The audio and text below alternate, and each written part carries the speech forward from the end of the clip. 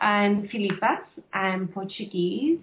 I work with Transition Network as the National Hubs Coordinator.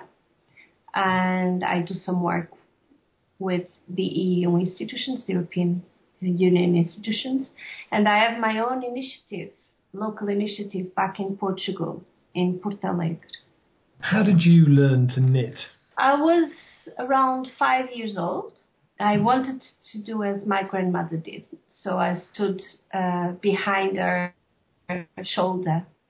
And then I just tried it and I got it. And then my grandmother, I had very little, a very limited number of toys. And most of my toys I done myself with stones and I have one doll that my grandmother made and gave me. And every time that I ask for clothes out of my birthday or Christmas, my grandmother would invite me to do them myself. So I started to do like that. So knitting little jumpers to my doll. What can you do? Can you sort of itemize your hand-making skills? What can I do? I think I can do almost everything. Well, it's a complicated question because there is the knitting for doing something and there is the knitting for itself, you see? So sometimes I don't do anything. I just do big covers. How do you say? Blankets. I do something to put around your neck. But then I have as well when a child is going to be born, I really think that is something that's very symbolic to do something for the baby arriving. And it's like you put something of yourself in it, and you think about the baby and, this kind of thing. So it depends a lot. I do a lot of things. I do jumpers for kids. I do, jumpers for my own kids, for other kids, for babies that are arriving, and this kind of stuff I do. And why? What do you get out of it? What does it give you that watching the television or just going and buying a jumper wouldn't do? How does it feed you? As I told you, so there is these two parts of. I think that what I feel is that there are two sides of it. One is the symbolism, like it's like a ceremony. You see that when you are doing for something to offer someone, it's really something that's very important. That you spend all this time building something, all this. It's not only the jumper that you are giving, but all the thought that you put in it and the time that it's like a mantra, like you are doing something like that. So I really, for me, when I'm giving something that I made like that to a baby or to someone I really like, or it's really a symbol of I put myself in it, something from me inside in it. So this is something that it's really important. And then there is the other why. And the other why is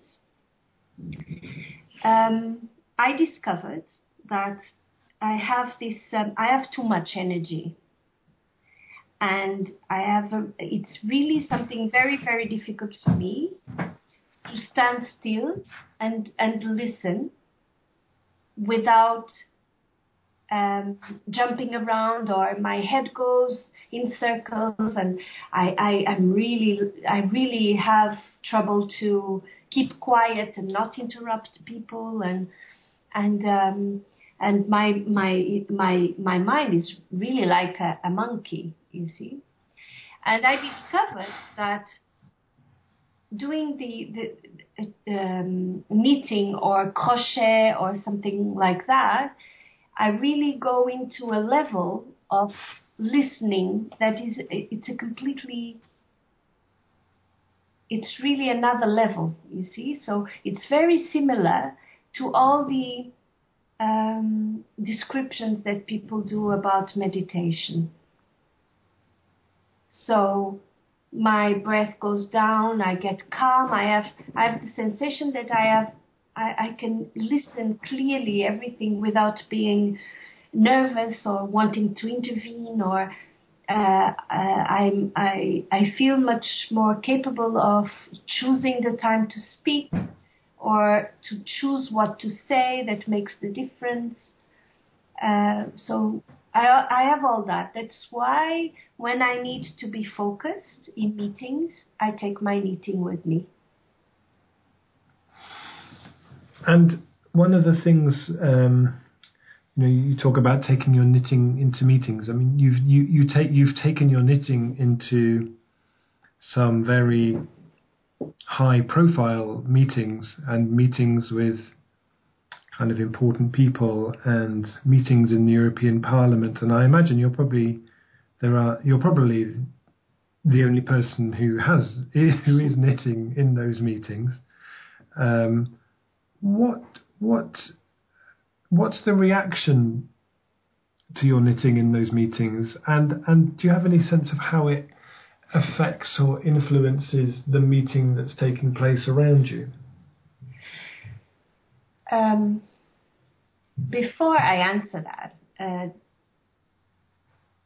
just let me say that I don't take my knitting to provoke anything in people, because people ask me if I'm doing this because I'm an activist, so you are making a point, so you go and get your knitting.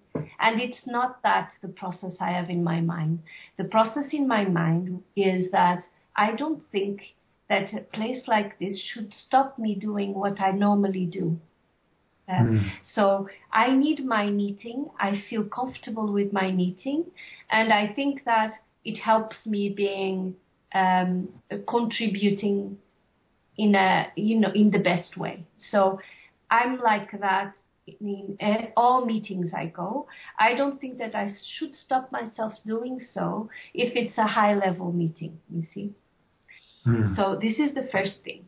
The second thing is the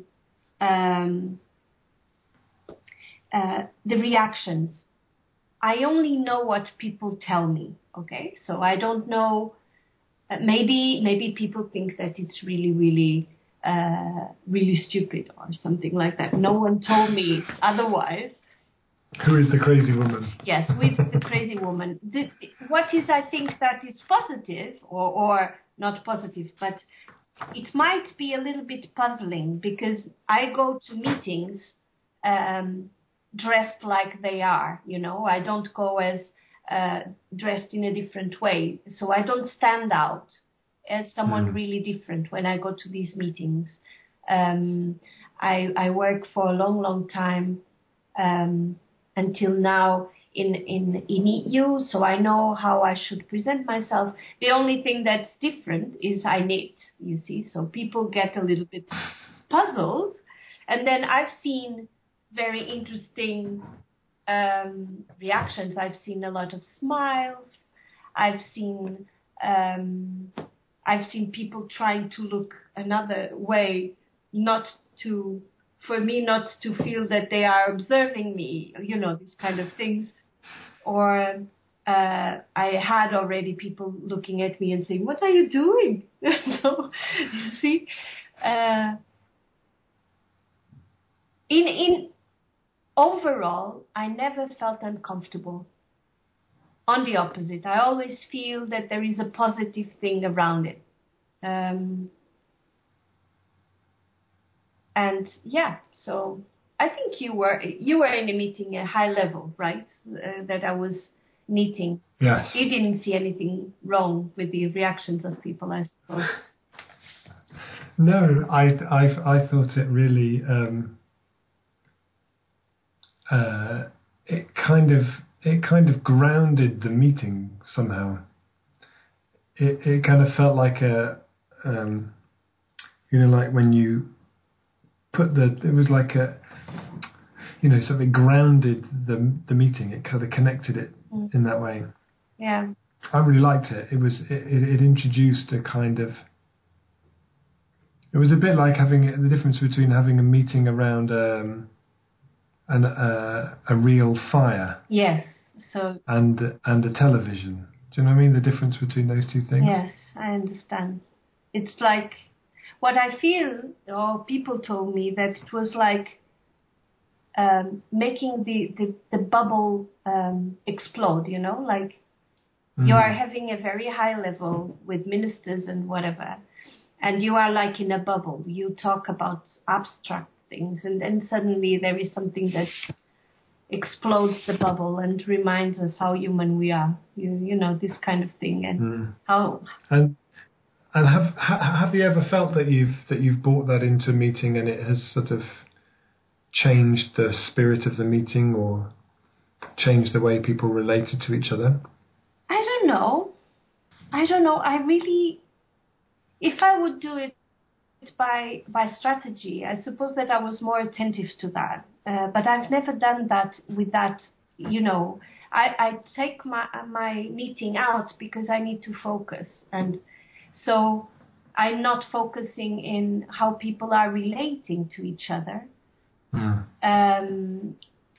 What I see smiles and see people coming to me talking about the meeting after when we're in the breaks. So, and I've seen things like people in transition that are connected to the movement and are present in these meetings that sometimes are nervous because they are in the bubble, and suddenly they feel, oh, this is much better, and so on. So they get calmer, and they smile, and there is some kind of the tension disappears. I've heard that several times, and the fact that I do that, people that are tense because they are in presence of very high level people, they relax because I'm doing that somehow. So I've been told that. How different do you think things would be in, say, the European Parliament if everybody was knitting? Or if a substantial number of people turned up with their knitting? How do you think it might sort of affect the quality of how people relate to each other or the quality of conversations that take place? Well, if people have the same need as I have, because I suppose there are a lot of people at that level that have the same kind of need of meditation, you see, and the quality of listening. Because I've seen many times people that are really going super fast in life. They don't have time. They have to do so many things. And you are in meetings and you are looking at your computer and you are looking at your, all these kind of things. Your head is going very, very fast and you don't really listen. So this is one of the things. I think that it would be helpful that people look for this kind of stuff that can help them being grounded to the conversation, you see, to listen. And to respond when they should respond, and to say, to respond exactly things that are related to the conversation. You see, so this is one thing. The other thing is, if really the fact that someone is meeting in a meeting, it grounds it into this human tradition, whatever, not to take ourselves too seriously and to talk about real things. Yeah. And that other people that normally don't have access to these kind of meetings, they will have, because they feel more comfortable and they will take more easily the floor to talk. It might be something that helps them to do that as well. And And another thing that I've seen as well a lot in this kind of high level is the way that you connect to each other as professionals. You see, so all the human contact gets into second plan, and somehow this eases the connection between people. You see. So it might be something that it would be very good as well. So, as a culture, when we lose connection with it, because you've grown up with these skills, and most people haven't, and certainly most young people growing up today don't grow up with those skills. What do we lose as a culture when more and more of us lose how to do those things? Well, I don't think that everybody should do knitting. I think that skills, some people like to do it, are good with it, and some other don't. So I don't think that you should knit, I don't think that it should be like that. But I think that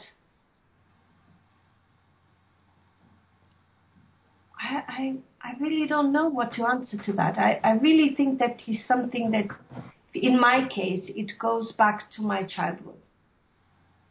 And it's something that connects me to the reality and to the, I have pleasure doing that, something that I feel useful, I feel connected with something, so this kind of meditative state of mind. So if you lose all that and the roots you have, and the as well your capacity of doing something yourself and not being completely dependent on someone else, all that. So it would be very, very sad to lose all that, right? Yeah. Good. Thank you very much. Is there anything else you'd like me to ask you that I haven't asked you that would enable you to say something that you would like to say? If I have stories of people that... I mean, maybe there was something about the prize that we won. Was there? I remember at the time you saying something about that you went along to those meetings and knitted, and then they started to ask you questions about transition and things. No, it's not what I mean. For example, if you, after the meeting that you were in Belgium, the one that with the ministers, remember? Yeah. There is an interview that someone gave to, there was a Belgian girl that was interviewed by this TV, and she talked about the knitting. So, but I don't think that this is a story. I have to give you the link. Okay. I have to give you the link. But one of the things that it might be important is to say that there are already stories of people after these meetings that were inspired to do the same. People that really think that is like something that they don't know how to do it, but they would like to learn. So I've heard a lot about that. People want to learn to knit because they felt that it was something important to do in meetings like this. And there are a lot of conversations started by, this kind, exactly the questions that you made, like, why do you do it? And how does it help you? Or do you have any reactions of other people? Do the ministers go to talk to you after, or do they just think that you are too weird, or this kind of thing? But so there is a lot of inspiration coming out of these meetings where I meet. So I don't think that there's anything else.